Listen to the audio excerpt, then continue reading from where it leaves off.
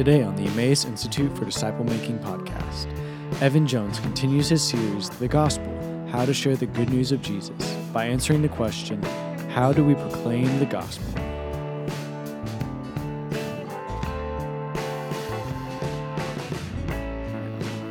Sure, this is recording. Okay. So, first off, did anybody have a chance to do the homework? Did anybody have a chance to share the gospel, or even if you didn't get through the whole gospel, any opportunities to talk about Jesus? Oh, I got a hand. Go ahead. I did. Yeah? Yeah. You want to share any about it? Sure. I'm kind of putting you on the spot. No, not at all. Okay. It was actually at work, and one of the women that worked for me was just having a real tough time with assignments, and you could tell something was wrong. So Yeah. I called her into a room just to talk about work, and she was saying that she was having just a really tough time with anxiety and a lot of things going on in her life. And I think the Spirit was just saying, tell her about Jesus. And I'm like, no, this is not the place for this. And she just continued to talk about her struggles, and just, again, the voice inside just said, tell her about Jesus. So after about 3 or 4 times of me saying no, I asked her if she had a support system. And she said, yeah, I have friends that I can reach out to. I said, well, do you have a church family? And she's like, no, I don't go to church. And I was like, well, I did my job, right? Yeah. And then it still kept pressing on me to tell her about Jesus. And I said, look, I know we're at work, but I think this is more important than HR calling me with an issue. But I said, are you a believer? Do you go to church? Do you know about Jesus? Yeah. And then kind of told her my testimony. So That's awesome, man. just plant the seed, I guess. Praise God. That's awesome, man. Thank you. That's so encouraging to hear. Really cool. Anybody else? Any other opportunities? Yeah. Craig? So I'm going to move over there. Sure. But just a little history about our company. Once a year, goes over to the Lawrenceville Co-op, and maybe 15 of us go over there. Good friend of mine is also a pastor. He works full time with the company. His name is Dave Brunson. We're really good friends from a long time. They asked us, they said, hey, we need about 3 volunteers to go to this. They have a storage trailer. Yeah. So we go to the storage trailer, and they need people to have all these cans on. It's like we're getting cans, and they have to kind of catalog them, and it's a lot of work. So, anyways, we go over there. We do. It's just one day a year, and our company brags about how good we are. So that's about that. I know all about it. I'm asking Dave. I said, Dave, just asking him questions about his ministry. I always do. We have a really close relationship. I was asking him how his church was going and how the ministry was going, and he was telling me stuff. Well, there's a young kid working, and Dave is a very high-level manager, very successful in our company. And he put a question to this young kid. I say he's a kid. He's 28. But he's young. And he said, well, do you have a faith or something like that? And this guy, John Tang, he said, yeah, I've been thinking more about it lately. That's all he said. I made a middle note. I said, okay. He has no idea, but I'm going to be coming after him. And so that was a couple weeks before I broke my wrist. So I break my wrist. Things we were on hold for a while. Then I went to our technical center where he works. He's in service. I'm in sales. And somebody was encouraging, hey, you ought to talk to somebody about sales. So we got talking about that. So we set up an appointment last Friday. And it's so funny because you put the homework out there. I said, what, I've got to do it now. So I called him up and said, hey, let's meet on Friday. So we met on Friday. We're talking at lunch, and I did kind of lay out, what I would do if we talked about sales. I kind of laid out, 2 or 3 things that we would be doing. And he's Chinese, so he just wants to learn all these things. I said, hey, listen, we'll do this. He goes, I don't want to, that's fine too. It'll take us months to get through. And then when we got through, I asked him about the scripture. I said, you remember when we were in the trailer? You made the comment, you think about God, tell me what you know about it. Just ask the question. That's a good question. And he said, well, he came up, he believes, he said the creation is too beautiful and too great. I know there's something. He said, but I don't really know what it is. I said, well, do you know much about God or the Bible? Do you know, what do you know? And he said, when I was really young, my parents made me go to some kind of church thing. He said, do you remember anything? He said, no. And I said, well, have you read any much? You read much about Jesus? He said, well, I read the book of John. Really? I said, what did you remember? He said, I don't remember anything. I said, okay. So then I said, well, do you have a Bible? And then, well, then the outline came to me. I was so glad that we had this outline, and because it was easy for me to he had already kind of talked about God being a creator, so he's already God's already calling him. I'm just like hanging around, you know. So I said, hey, I went through God's a great creator. He's created everything, and then we're not good enough, and we can't be good enough. And so he sent his son, saved us. He died, and he's with God. So I kind of went through that real quickly, and he was taking it all in. So then I said, well, do you have a Bible? And he goes, yeah, I got one. And I said, well, what version is it? I'm always worried I might have a paraphrase or whatever. Sure. I don't know. So he says, I don't know. He knows I'm a hunter. He said, I don't know, but he said it's got a camo cover. Said, oh wow!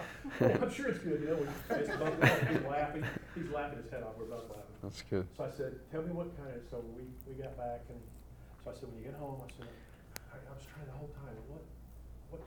I was like, what should I point him to? So I pointed him to Matthew. I said, why don't you? Because he's kind of intellectual and very structured. So I said, why don't you go to Matthew and read that book? And he said, okay. So I will. So we talked over the weekend and told him. So he downloaded YouVerse or some Bible app. It's YouVerse, isn't it? Isn't that one? Yeah. I think that's one. YouVersion, yeah. So he downloaded. So then I called him today, and I was asking about the sales training. And then I said, hey, have you started Matthew yet? And for some reason, I was thinking, excuse, well, I haven't really started yet. He said, no. He said, I'm in chapter 13. Wow. That's awesome, man. I'm like fired up, man. Yeah.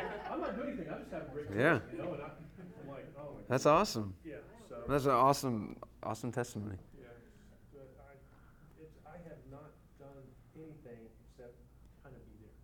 Really, I promise you. But that's the reality. I mean, we don't. It's just God will use. He will use us, but He's gonna do it. It's just, it's an honor that He'll even use us and be co-laborers with Him. But that's the neat thing, is getting to share in that with the Lord, to rejoice. And who knows? I mean, sometimes it just starts with the conversation. And it doesn't have to be, again, you have to all these points. I mean, we're going to go through and share methods. We talked about this some at your table last week, but don't walk out of this class thinking like, okay, did I do everything? I didn't say everything I haven't said. So this ain't going to work. That's not what it's about. The most important thing is that the gospel message gets to people. But sometimes think about your own story. I mean, you may not remember exactly how it happened, but there were little pieces here and there. There was something that was said maybe when you were young. It got watered when you were older. And maybe you just remember that one experience, and that's what you remember, and it's crystal clear. But you rest assured that the Holy Spirit was doing things throughout your lifetime to bring you to Him. And, that's a great testimony, and that's a great testimony. You never know where it goes, but more and more, just be willing. Just be willing to be that vessel, and when the Holy Spirit does, prompt you, your knee jerk, if you're like me, is going to be no. Like, that's your typical knee jerk is you want to just, preserve self, not say anything. But it's learning to deny self. Again, those of us that are going to follow Christ, that's part of what salvation is about, is He's not just Savior, He's Lord. And if Lord, He's our Master. He's the one that we obey. He's the one that we follow. And so learning to say no to your flesh and say no to the fears. This is the week before last, but I meet with a group of guys, usually about 10 or 12 of us, and we meet at McDonald's. Okay. And at the end of it, we always pray. And two Fridays ago, we were praying and just got done praying and looked up, and there was a young guy, he may have been 17, 18, 19 years old, that just sat down with us in the group. And he said, I just wanted to be with the prayer. That's awesome. It's awesome. And we couldn't get him to stop. He said, I got to go. And he walked out. But I thought, wow, he just it's beautiful. With us. Yeah. And those and you don't know. It could be an eternal impact. I can think of times where I was having a Bible study at a Cracker Barrel or Starbucks. People overheard it. Even at Cracker Barrel, came over and started talking to us. Hey, I heard y'all talking about this. And then they ended up coming out to some of the services to hear what was being taught. So it's like, you just don't know. I mean, you could just be talking about God in a godless world, and maybe it strikes up the conversation. So that's awesome, man. That is so encouraging to hear. Thank y'all for sharing those. That's awesome. And I think I look forward to who knows what else is to come. I think this is just maybe a springboard for all of us to be reminded more and more that this is what we're called into doing. So thank y'all. I am gonna share a video a little bit later of a gospel presentation that I like. One of the resources I mentioned to y'all, I'll share that in a bit, from Ray Comfort. But I do want to kind of go over some topics tonight. How do we proclaim the gospel? We'll talk about some methods, one that we've already looked at, and then a few others as resources. You have a sheet of paper, or you should have a sheet of paper on your table that lists some of those resources, like Romans Road. I'll talk a little bit about those if y'all have questions. You can ask me here, or I can follow up with you on email if there's something else you need. But that's what I want to jump into. I don't need to get too much into a recap. I think for the most part, we know we've talked about the first 2 weeks. We got into the why the gospel. Obviously we talked about billions are lost, that God loved us first, ultimately that Jesus is worthy, and then I know last week we really jumped into what is the gospel. And so I think tonight I really want to spring from that and jump into how do we proclaim that gospel. And I'm going to start out with number one. I've got like four little points here I want to cover, but I think number one, I don't have fill in the blanks for you, so you may want to just write this on the back of that or on a sheet of paper if you have it. But number one, how do we proclaim the gospel? By the Spirit. We proclaim the gospel by the Spirit. I really want to make sure I emphasize that. If somebody could help me read tonight, I'd like us to read in Luke 24, 44 through 49. Luke 24, 44 through 49.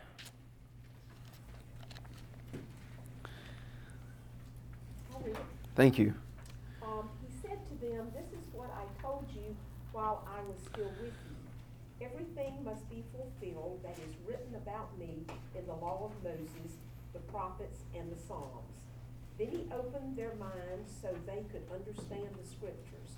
He told them, "This is what is written. The Messiah will suffer and rise from the dead on the third day, and repentance for the forgiveness of sins will be preached in his name to all nations, beginning at Jerusalem. You are witness of these things. I am going to send you what my Father has promised, but stay in the city until you have been clothed with power from on high." Thank you. Thank you for reading that. So he's talking to his disciples. He's talking about really the promise of his Spirit. And that's one thing that I just want to remind everybody in the room. It's easy to maybe look over it or get in those situations where you feel like, I gotta have this all right. I gotta have this all perfect. I gotta say it right. But you gotta be reminded that it is by the Spirit that we proclaim the gospel.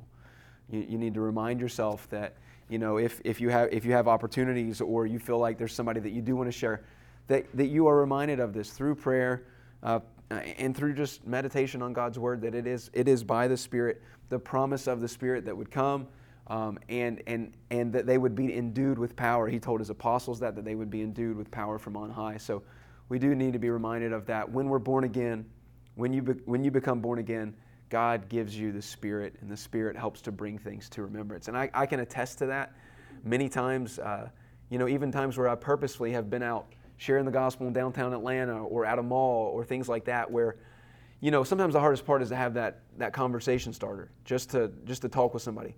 But as soon as I open my mouth, man, it's like so many scriptures would come to mind, or questions or conversations. And I know that that's the Holy Spirit, because, it's not like I can remember all of those things just in a moment, but He brings things back, and it's pertinent to each person. And every situation's different. So it may not be John 3:16 for this person. It might be something from Ephesians or from the Proverbs or from Genesis.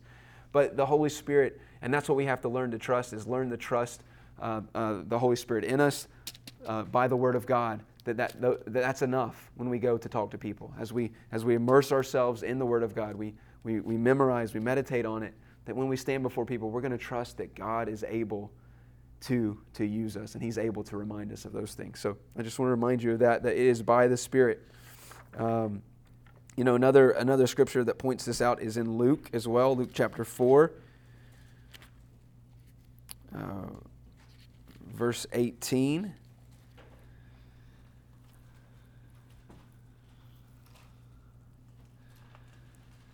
If somebody will read that. And this pertains to Jesus Himself, but yeah, somebody read that, please. I'll read it. Thanks. The Spirit of the Lord is upon me, because He has anointed me to preach the gospel to the poor. He has sent me to proclaim release to the captives and recovery of sight to the blind, to set free those who are oppressed, to proclaim the favorable year of the Lord. Thank you. And we know that Jesus was obviously and is the Messiah, but we have that beautiful scene of where He was baptized by John the Baptist and saw the heavens opened, or something like a dove descending, and the voice of God saying, "Behold, my Son in whom I'm well pleased." But what Jesus did, He did by the Spirit, and so that's what each and every one of us have to be reminded of, that this is something that we do by the Spirit. If you're uncertain about whether you have the Spirit of God living in you, you can be certain about it. Acts 2:38 makes it clear. He says, if you repent and believe, you shall receive the gift of the Holy Spirit. Again, so I'll talk more about repentance and faith and belief. But Romans also tells us that we can know and we can be sure of our salvation. But the Apostle Paul points out too that we ought to examine ourselves to see if we be in the faith. And how do we examine ourselves but by the Word of God? So, soak in the Word of God, read the Word of God, and you'll be convicted. You'll be convicted by His law. You'll be convicted if you're in sin, and if that be the case, then the clear command is to repent and to believe. So number two, how do we proclaim the gospel? Through prayer. Really want to emphasize this, y'all. I know it's only like 4 points I'm going through here, but we must pray. We must pray for the lost. We must pray for opportunities. If I've looked at other people who love to evangelize or go out, none of those people do that without prayer and without extensive prayer, asking the Lord. One thing we can pray is that He would send out laborers. He'd send out laborers into the harvest. He told us that to pray in that way, and so we should pray. Ephesians 6:18 through 20. I'm going to read this.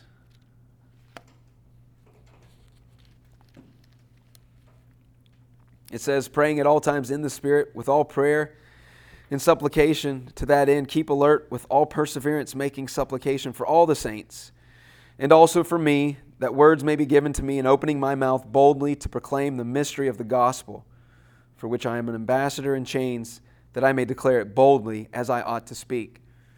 The Apostle Paul is asking for people to be praying for him so that he might proclaim it boldly. I think you and I could very easily raise our hands and say, well, hey, I ought to be praying, and also asking for others to be praying for me. If the Lord is stirring that in you to proclaim the gospel, to be bold about the gospel with people, be sure that you're on your knees praying for them. I think about there's people in my neighborhood, and I'm sure you have friends and stuff like this, but I have neighbors right across the street and that I'm praying for and asking God to save them and asking for opportunities to share with them. And I think we have to be open. We have to be open to those opportunities, but also be praying for those people that they would be saved and trusting in the Lord to do that. I think of those stories, and maybe you've heard some of these like family members. It was 10 years, 20 years, 30 years. I've been praying for this person for 40 years. And then it seems as if in one moment, they get saved. Floyd was sharing with me about his father getting saved later in life. And he believes that some of that was because of, I think, his grandson. His son sharing with him. And there were things that Floyd shared with him. And, you might even look at those and be like, well, I wasn't effective. And that's not even what it's about. We trust the Lord to bring about salvation, but we want to be faithful. We want to be faithful stewards to do what He's called us to do, but not to lose heart. It's easy to lose heart, especially when you see somebody who's dead in sin, who seems like they're never going to change. I think it's hardest with family members at times because We know them, they know us, they know our failures, they know our good and our bad, but don't lose heart. God can change anybody. The scriptures make this very clear. You look at some of the kings, you look at some of the ways that God was able to come in and change people. We must hold on to that, but know that as we seek Him, the Word of God says that the effectual, fervent prayer of a righteous man avails much, or it accomplishes much. So when you pray, stand believing and trusting that the Lord can do it, and we can hold Him at His word for that. Number 3, how do we proclaim the gospel? We must open our mouths to proclaim that gospel. We looked at, I think, this verse probably both nights, but I'd like to read it. Romans 10, 13, and 15. Who would like to read that? Romans 10, 13 through 15.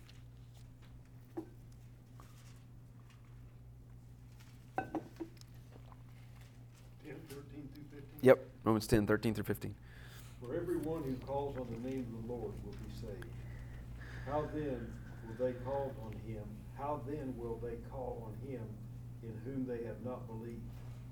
And how are they to believe in Him of whom they have never heard? And how are they to hear without someone preaching? And how are they to preach unless they are sent? As it is written, how beautiful are the feet of those who preach the good news. Amen. Thank you. And again, that we got to open our mouths. You know, how do we proclaim it? We have to open our mouths. We have to trust the Lord, but we have to speak. We have to share. You know, people. We talked about that number actually a couple times about how many people are lost. Nobody knows, but as far as unreached people groups, several billion people. And so Christians will have to go and proclaim the gospel to them. So that's one thing we have to open our mouths. You know, if you run into intimidation like I do, a scripture that I often can go to is 2 Timothy 1:7. We need to be reminded that we are no longer cowards. We have not been given a spirit of fear. Certainly Timothy probably struggled with intimidation, fear, and Paul reminds him of this. And let it be a reminder to you and me as well that, you know, He's not given us a bondage to fear again. He's set us free from that. But we must cling to the Lord. We must trust Him at His word. Or if we're looking at people's responses or, you know, what we think that they're thinking, then we will cower with fear. But God has not given that spirit to us. You know, I look at Jesus' example in Mark chapter 1 as a beautiful example to us. Let's see. So verses 14 and 15 says, Now after John was arrested, Jesus came into Galilee proclaiming the gospel of God and saying, The time is fulfilled and the kingdom of God is at hand. Repent and believe in the gospel. So, you know, everywhere He went, He opened His mouth. He taught. There's scriptures that you'll see, and He sat down and He taught them, or He opened His mouth and He taught them. So we need to be reminded that we must open our mouths and trust the Lord in those situations. And be reminded of Romans 1:16, like Paul says, I'm not ashamed of the gospel, for it is the power of God unto salvation to the Jew first and also to the Greek. So we need to have those reminders when we go and we do open our mouth that God is with us. And then number 4, how do we proclaim the gospel? By faith. By faith we go. I love the book of Hebrews, and this came to my mind as I was looking this over again last night. So I'm going to turn here. Somebody read Hebrews 11:1 for me, please. I'll read it. Thanks. Now faith is assurance of things hoped for, conviction of things not seen. Amen. Thank you. And then, you know, you've probably heard, like I've heard, people tend to look at faith as this, faith is blind. Faith is not blind in the biblical understanding of faith. I'll probably talk a little bit more about this in the next section I have here in my notes, but faith is based on God's character. Faith is based on absolutes. We have the written word. we have the testimonies of the apostles, the prophets, and we have seen God's faithfulness to the children of Israel, like in the Exodus story. So it's not just this blind faith that we're going on. We're going on God's Word. We're trusting Him at His Word, evidenced by what we have seen in His Word, and even through history. History points out and affirms what God's Word has said in the Exodus story. In Hebrews 11, it also says in verses 6 and 7, I love this. It says, "And without faith it is impossible to please Him. For whoever would draw near to God must believe that He exists and that He rewards those who seek Him." And verse 7, "By faith Noah, being warned by God concerning events as yet unseen, in reverent fear constructed an ark for the saving of his household. By this he condemned the world and became an heir of the righteousness that comes by faith." You think about that. By faith he prepared the ark. And you got to know that he would have looked like a fool to all of the people at that time, since we don't have evidence of rain, we don't have evidence of these other things. So for him to come out and be building this ark, by faith he trusted God and did what God called him to do, and we are to do likewise. We're to obey. Faith and obedience go hand in hand. Ephesians 2:8 and 9 makes this very clear, that we're to walk by faith and that faith is a gift. Ephesians 2:8 and 9 says, "For by grace you have been saved through faith. And this is not your own doing, it is the gift of God, not a result of works, so that no one may boast." And so I love those verses, but we must walk it out. We must walk by faith when we're going and doing this. We're not gonna always see the end result. We're not gonna always know what's gonna happen, or what are they gonna say to me, or how is this gonna turn out. But we have to trust the Lord in His sovereignty, that what He's called us to do, we can trust Him with their salvation. And then I think the last verse I want to share on that is from Philippians.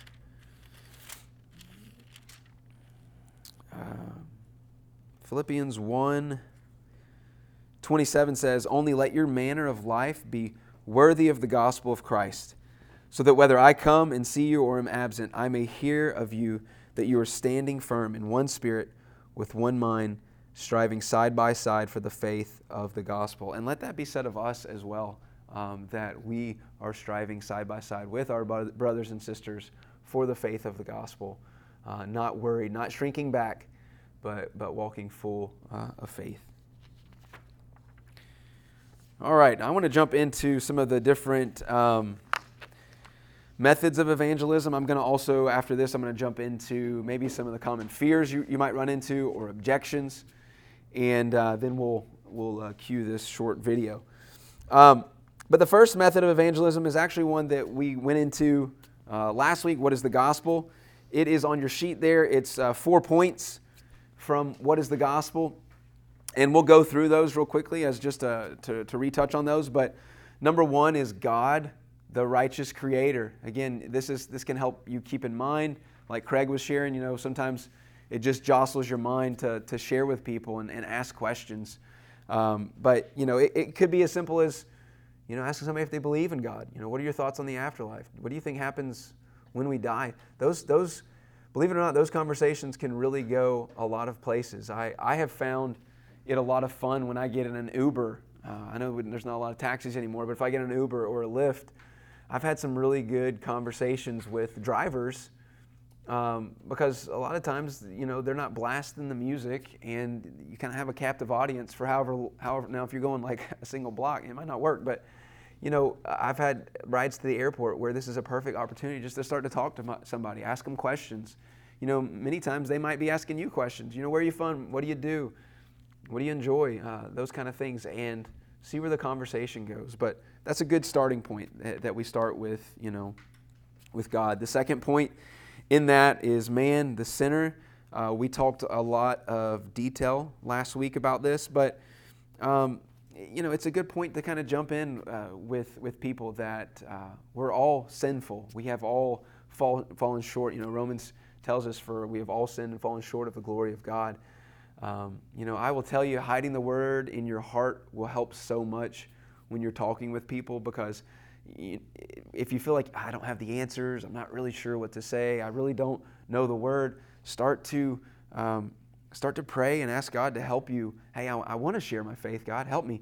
And then start to apply yourself to some of these scriptures that help you to know what the gospel is and to know how to respond to people so that you can give an answer to them. But I have found sometimes if you go down this route and you're talking to people or you start using words like law, you got to keep in mind, sometimes we get in Christianity or in the church culture, we think people know the terms that we're talking about. We might say the 10 Commandments. We might say, you might have to really dumb it down, like thinking like, well, what if they don't know anything? Like, what if they really, I might assume because you're in the United States that everybody's heard about Jesus, but I've had interactions with some people too where I've asked them, if they've heard about Jesus, and they're like, no. That's not as common, but you just really don't know where people are at. So ask good questions, but as you point them to Jesus, there needs to be an understanding that we've all sinned. Sometimes it could be even pointed questions. You could ask them like simple questions. If they've ever lied, you could examine some of the commandments, and you'll find real quickly that people will start to get a bit defensive. In fact, at this point, you can have people start looking into I'm not that bad. I'm not like, I used to do those things, but I've changed course, or and they'll start using their change in morality as if that's made them better. And I think this is a point that sometimes you can drive on that, and you can focus in on that before bringing somebody to the gospel. There needs to be an understanding that they have that there's a penalty for sin, and that they have violated God, and God is holy, and we are not. So I think that's an important thing that we focus on there. The third point on that is that Jesus Christ, the Savior and Lord, that we really proclaim the good news. John 3:16, for God so loved the world that He gave His only begotten Son, that whosoever believes in Him shall not perish but have everlasting life. That's a good verse to share with people. Ephesians 2:8-9 that I just read, for it's by grace you've been saved through faith. Letting them know that this is a work that God has done entirely on His own for sinful man, for people who have sinned against Him. God has sent Jesus in our place. And this, I think this is a point that, maybe in the majority of people you talk to, they've heard something about Jesus, whether they grew up as a Catholic or whatever it might be. They've heard, Jesus died on the cross, but oftentimes you'll find that they really don't understand what happened at the cross. Like, why did He have to die on the cross? What took place? And so sometimes sharing with them the good news of the gospel, like, He was a substitute for you. He was a substitute for me. He took on your sin and my sin, and He offers us the righteousness of God. And I think that's one of the most beautiful things of what Christ has done is He is our substitute. He's taken that wrath that God had and His anger towards us, and He has appeased it. He has appeased that wrath for us. So that's something that we can highlight. And then as you move into your fourth point, the response that we talked about, what does God require of man? Do y'all remember? There was two things that we said. What is the response? Repent and believe. And you'll find that throughout the New Testament. That those were, Jesus' words when he came out and He began to teach. You'll see that He said, repent and believe the gospel. We saw that in Mark chapter 1. But that's what He requires of us. I want to talk a little bit more about that when it comes to repentance. There was something that I saw about repentance that I really like. If you look at repentance biblically, it's a total about face. It's a turning away from sin and self and unto God. I've heard people say sometimes it's a change of mind and this, but to make it clear, it is an about face. There is a change in a person's life. So we repent and believe the gospel. I found this, you'll see this on One of Ray's, is sometimes it's good to ask people in that response, when will you do that? When do you think you're going to repent and make things right with God? And Not that we twist someone's arm, not that we're trying to convert them, but it's a good question to ask and to point out to people at times that we don't know. We don't know the day that we will die. We don't know how much time. And there is a bit of urgency, because if you see in the way that Jesus taught, or the Apostle Paul taught, or any of the writings in the New Testament, there was a sense of urgency anytime the gospel was proclaimed, because we don't know how much time we have on this earth. And so I think that's something that we all want to have at the forefront of our minds. But at the same time, couple that with, I'm not here to yank your arm. I'm not here to guilt you into, you've got to do this right now. You've got to have this conversion. That's not up to us. So I know that those have to kind of be weighed carefully, but with urgency. And, I saw a point here I liked. I was reading something from one of John MacArthur's teachings, and I like this. But so we often talk about belief and faith. He said, biblically, however, the object of faith is not the divine offer. It is the person of Jesus Christ. Faith in Him is what saves. Not just believing His promises or accepting facts about Him. Saving faith has to be more than accepting facts, because we know even the demons believe and they tremble. So we're believing in the work of Jesus. We're believing in Him to be the one that saves us from our sins. There's nothing that we can add to this salvation. There's nothing that it's not 99% Jesus and 1% us. It's all Jesus. It's all what God has done. This is why it's good news. It's the gospel is about what God has done and not what we have done. But again, I think I had mentioned this at the beginning. It means both confessing Him as Savior and yielding to Him as Lord. We see that there are basically synonyms between obedience and faith. You'll see that throughout the Scriptures. One example there is John 3:36, and I shared that the last 2 nights. But faith and obedience, you'll see those coupled hand in hand all throughout the Scriptures. So that's just that's a recap of really that first method that we talked about on how to share the gospel. And I want to just talk briefly on the other methods that I have listed here. Number 2 was the Romans Road. Has anybody, by a show of hands, has anybody heard of the Romans Road before? I'm just curious. Okay. So a good bit of the room, some have not. The Romans Road is simply, it's called Romans Road because essentially it's going to the book of Romans in the Bible and in using the scriptures from Romans as an ability to share with people the gospel. And you'll see that it goes through very similar to what we just talked about in the 4 points. So you'll see the first point there is the human problem.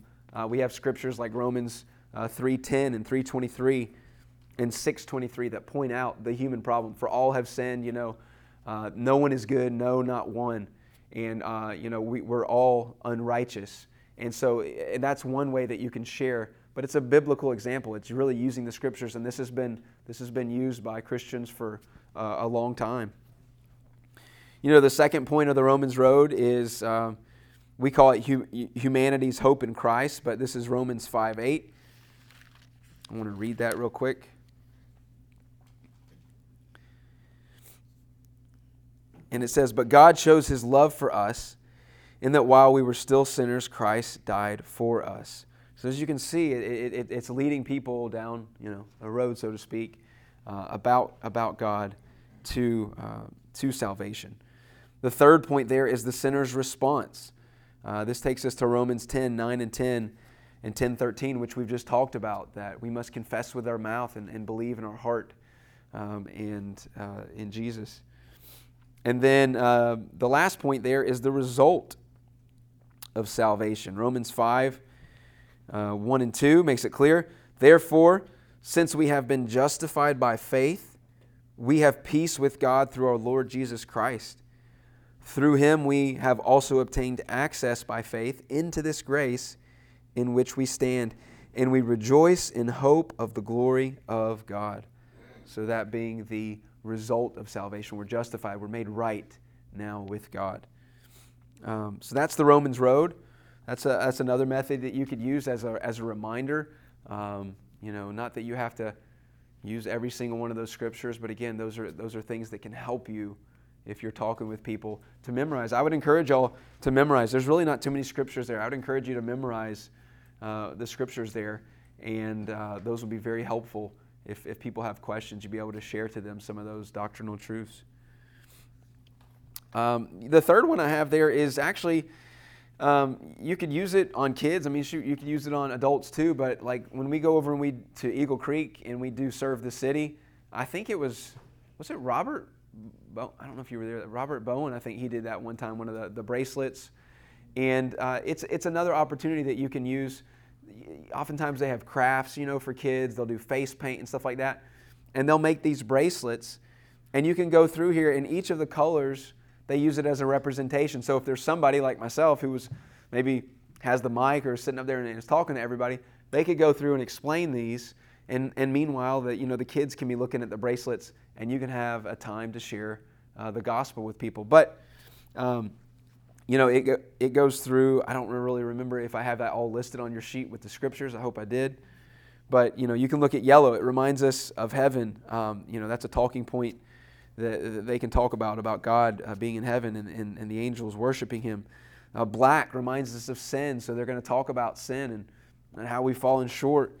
And again, they would point to these, the colors on their bracelets. Red reminds us of the blood of Jesus, gives an opportunity to share about what has Jesus done, what did He do for us. And then the last two, white, tells us that Jesus took the punishment for our sins, and our hearts can now be clean.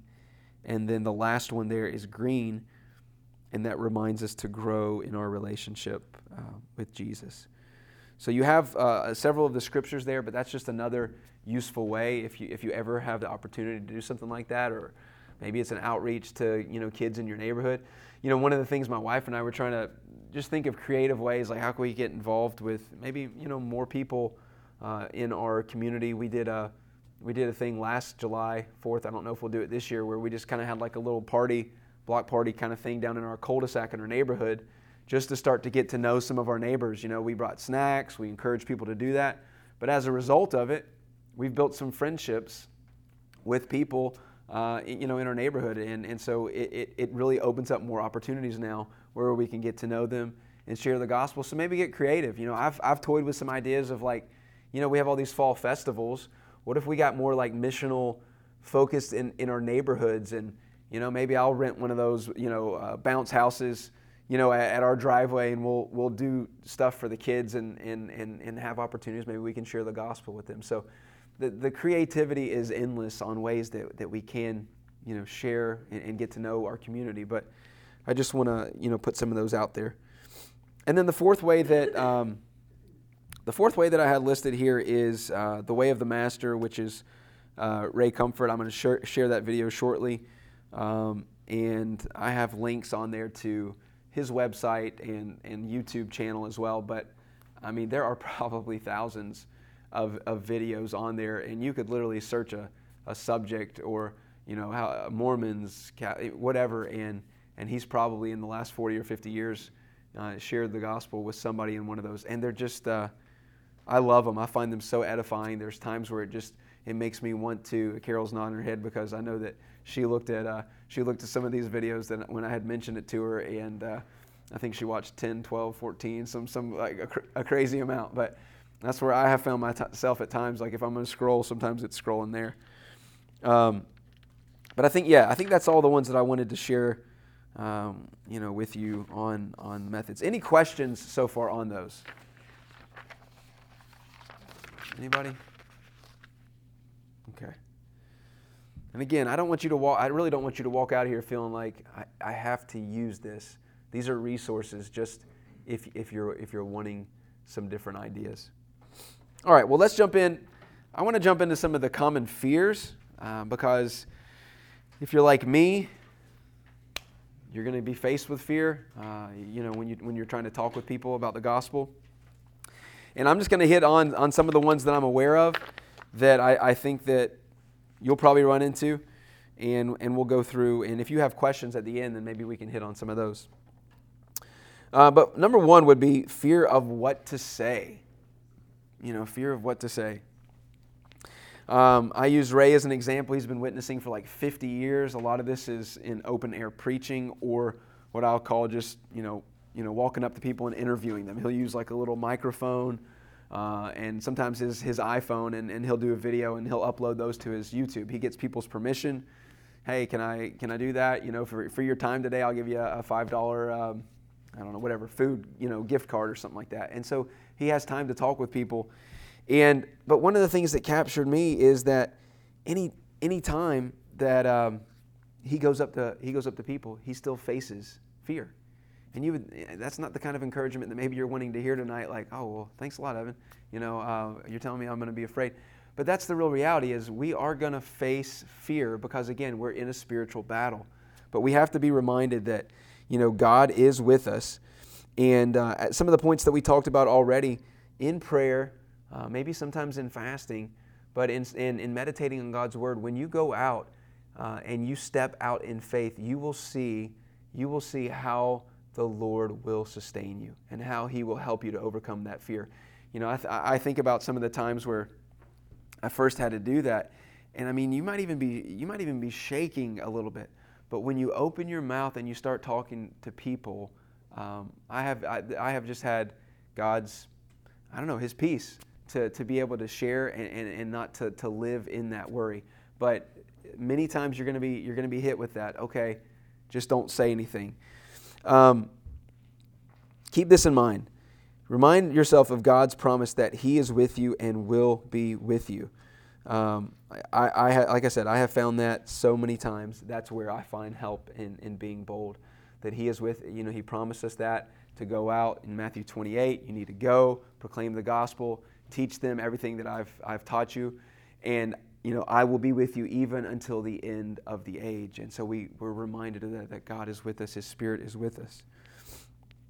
Number 2, another fear that you're likely to face is the fear of rejection. I think about, Ray mentioned as a new Christian, he came to terms with his fears. He said he would wrestle with the fear of rejection. He said, I sweat drops of blood, man, at the thought of speaking to strangers. My prayer moved quickly from anyone but me to not my will, but yours be done. Send me. And then he stood to his feet, knowing that the issue of fear was no longer negotiable. And so it was a decision point that, I'm not going to continue to live in that fear. I'm going to obey, and I'm going to listen to what God's Word has said and trust Him. That I'm going to trust Him at His Word. It will come at you, and we have to be reminded that we have to resist the devil with the Word of God. And oftentimes I've found that it's just meditating on it, saying it even to myself, what God's Word has said, what Jesus has promised, to remind me that I don't have to be afraid. And I think this third one here, I don't know how much this will enter your thoughts or not, but it could be the fear of violence. Maybe somebody's gonna try to hurt me. What are they gonna say? This could certainly be a fear that we all face, and we got to be reminded. While that could happen, it's I think about there's a lot of other street preachers and things that I've seen. They're not that common, but it could happen. Yes, something could happen if you're sharing your faith with somebody. If you're telling them the truth, could somebody hurt you? Certainly they could, but we need to be reminded that God has promised to be with us. If we're reminded of the gospel, we know, like the Apostle Paul said, to live is Christ, to die is gain. So should even something happen to you in the midst of the fact that you're sharing the gospel, you know that you're going on to be with the Lord. You're going on to a better place. So we cannot allow the what ifs and all of those scenarios, worst case scenarios that pop up into our head, to detract us from going and sharing the gospel. I want to look at now maybe some of the objections that you're likely to see from people. And I'm probably going to read a few quotes here from others that I have seen articulate this. But one of them you might hear something like this. Since God is loving, why would He send people to a place of torment? And it's likely that you might be hit up with these kind of questions. I mean, I'm sure there's other questions that people might have about, well, I believe in evolution, I don't believe in God. But this is one. And, I'm going to read this excerpt that I got here. It says, the Bible tells us God alone is holy. He's the standard of all that is right and good. His nature is pure. And if you think of it like this, I like this analogy. He says, if I were to light a match and place the flame next to a dried out leaf, what would happen? The fire would consume the leaf. And why? Because they're different. Their natures are opposed one to another. So in the same way, God and man have opposing natures. On the day of judgment, sinful man will not be able to stand in the presence of a holy God because they're opposing natures. It isn't that God is unloving, but that He is holy. He is described as a consuming fire who dwells in unapproachable light. So in our sinful state, we don't stand a chance. Our only hope is to somehow take on the same nature as God. And we must be born again. When we turn from our sins and place our faith in the resurrected Christ, God imputes His righteousness to us. So I really like that because, sometimes you're going to have those questions. How could he do this? How could He send people to hell? But again, it's looking at it from the wrong vantage point. It's looking at God as the one that's, God is really not the one that's holy. I am. How could He do that? But you and I know, if we're in this room, we know that that's not the case. I mean, if my thought life alone was examined by God, there's no way that I would be able to make it into His throne room, into His holiness. Much more, any one of us, I'm sure, is the same thing. But we do have to have that new nature. And so we talked about this when we're talking about what is the gospel. We have to have Christ's righteousness to come into God's presence. When we're saved, we have His righteousness. That's what allows us to now come before God and Him look at us like His Son, that we're holy. We're just like His Son. We're holy now. But He says in Psalm 96:13 that He's going to judge the world with righteousness. So next time someone tells you, why would a loving God never send anyone to hell? Or why would He send anyone to hell? Just explain the differences in our natures. God is holy and we are not. And unless we take on His nature, then we will perish before Him, because He has promised that He will judge and He's just. So one more here. You're likely to hear this. If God is a God of love, why hasn't He dealt with evil? So if God is a God of love, why hasn't He dealt with evil? I think many assume that because evil still exists today, that God hasn't dealt with it. We know that He has. We know that ultimately one day the devil will be constrained to a place that we know of is called hell. But why is that going on today? I like what they said here is if God was to take everybody who is evil and just eradicate the world, that would be all of us, everybody included in this room too. We would all be taken out of here. We would all get our justice, which would be hell. And ultimately, why is it that God cannot, in His divine sovereignty, bring a judgment ultimately to evil in the time period that He chooses? And we know that He's going to do that because no one's going to get away with anything. He will judge. The Bible tells us that there's a day appointed in which He's going to judge the works of all mankind. And we know that His Son came to die on a cross to take the sins of the world for those that will believe in Him and that will trust in Him. And so ultimately, that's what we have to look to. So, I hope some of those helped you. I think I have maybe a few others here, and then I'll jump into that video. But you might hear something like this too. There's too many hypocrites. There's too many hypocrites out there. Floyd, you laughing back there? I'm sure you've heard this. I heard somebody say, if there's a hypocrite standing between you and God, the hypocrite's closer to God than you are. Well, there you go. There you go. There's also hypocrites in the grocery store. You gonna stop eating? Yeah. No, and I think that's the same argument that I was going to go into here. I guess people sometimes call these like red herrings. People will throw out, the church is full of hypocrites. And, really, if you're talking about Christians, we could all say in some area, there's probably an area of hypocrisy. But a true mark of a Christian is somebody who does not walk in habitual hypocrisy. Jesus had some very clear things to say to the Pharisees for their hypocrisy. But He wasn't saying that to every single person that He came in contact with. So I think the thing that we can take away from that is, while somebody might want to have that argument, we have to be reminded, we can't just engage, tit for tat. We can't try to argue every single point. We must, come to grips with people and let them realize, hey, you know what? There are hypocrites. And I have no doubt you may have been involved in a church and the pastor was a hypocrite. Maybe he wasn't really a Christian. Maybe he was somebody who was just trying to take people's money. While that's all possible, it still doesn't change the reality of God's word that He is going to hold man accountable one day. I mean, if we think about a court of law, if I come before a judge, because I've sped and I've got to come pay my speeding tickets, I'm like, hey, I got pulled over. This guy was speeding. He was ahead of me, and the cop pulled me over. Well, the judge isn't going to say, well, you got a good point there, because that guy's not the one that's on trial. I'm going to be on trial. So each of us are going to stand before God independently. We're going to give an account for our lives.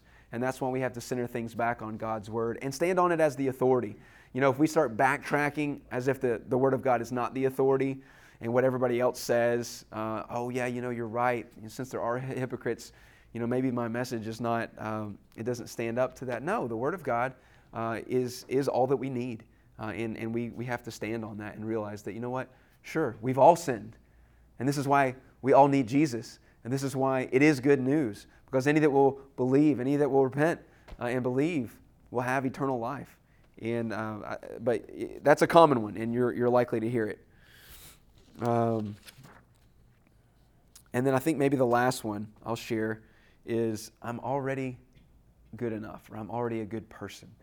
You're likely not to hear somebody say I'm already good enough, but you'll hear things along the lines like if you were to ask somebody, they would consider themselves, yeah, I'm a good person. Just ask somebody. You'll see, if you watch any of these videos from Ray, you'll see 9 times out of 10, somebody will say, yeah, I'm a good person. And then, you go through and he asks them even some of the questions. And regardless of how much somebody has done, they still tend to look at themselves as a good person. Why? Because their standard is not God's standard. It's me comparing to Craig, and me comparing to, anybody else. Like, I didn't do what he did, I didn't do what she did. But it's not comparing ourselves to God, who's perfect and who has no sin. And that's who we're going to be compared to. And that's where we're going to give an account one day. And if it's not, I trust in Jesus, then everything else will be an excuse that will not make it. And everything else will be an excuse where God will turn and say, depart from me, you worker of iniquity or lawlessness. I never knew you. And we don't want anybody to hear that. So that's why we continue to preach. But you'll hear that, we look at ourselves as part of the blindness. We look at ourselves as not so bad. But we do need to be reminded of that. So I think that's probably a good stopping point. Before I jump into this video excerpt that I have for you, because it's just one example of taking a day-to-day, everyday interaction with somebody and how you could share the gospel. Are there any questions maybe that we could talk about before I cue that up? Anything at all? Yeah. Yep. I feel like a lot of times, the main thing I hear is, all of these questions are still pointing back to the Bible, and so it's very quick, well, how do you even know if the Bible's true? It's all written by men, and I don't feel like I have a good 1, 2, or even 5-liner for that.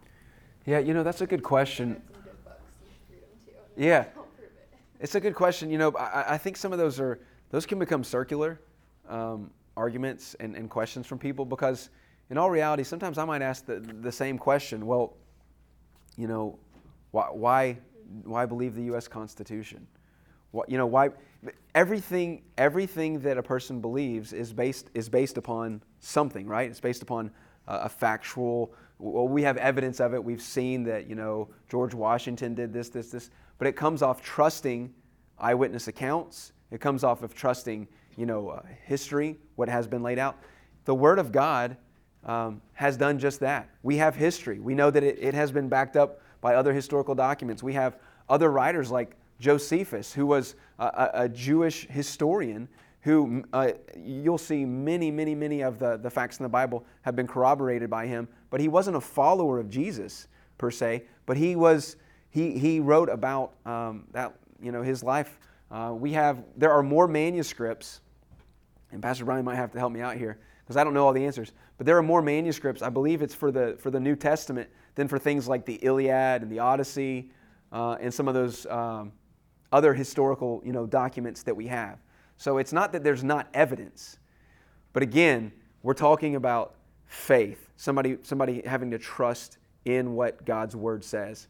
Just like you put faith in, we put faith in people all the time. I put faith when I go get on an airplane. I'm trusting that the pilot, I don't know him, but I'm trusting that he's going to get me to where I'm going. We trust things. We put our faith in things all the time. I don't know if I really answered that. Brian, if there's anything you want to share. No, I think it's a valid question and it shows somebody's thinking. That's right. In 2022. That's right. And how else do you, say it again? And hatred. Right, exactly. As a fulfillment of Scripture. How else do you explain the hostility that the Jews have endured, and yet they've maintained an identity that can be traced throughout all of known human history? I think that's fascinating, and the Bible That's beautiful. explains that in great detail, and nothing else does. Not to mention that it prophesies them coming back into the country. Exactly. Correct. Exactly. And I think that's the self-authenticating prophecy. Those are some good answers, but it might also be good for you to study some of the prophecies. We talked about 300 plus messianic prophecies. When you look at the Jewish people, when you look at the promises made to Israel, when you look at how it is a people group that doesn't seem to make sense because there's so many other people groups that have been extinguished in the world, but they have not. God's word remains true.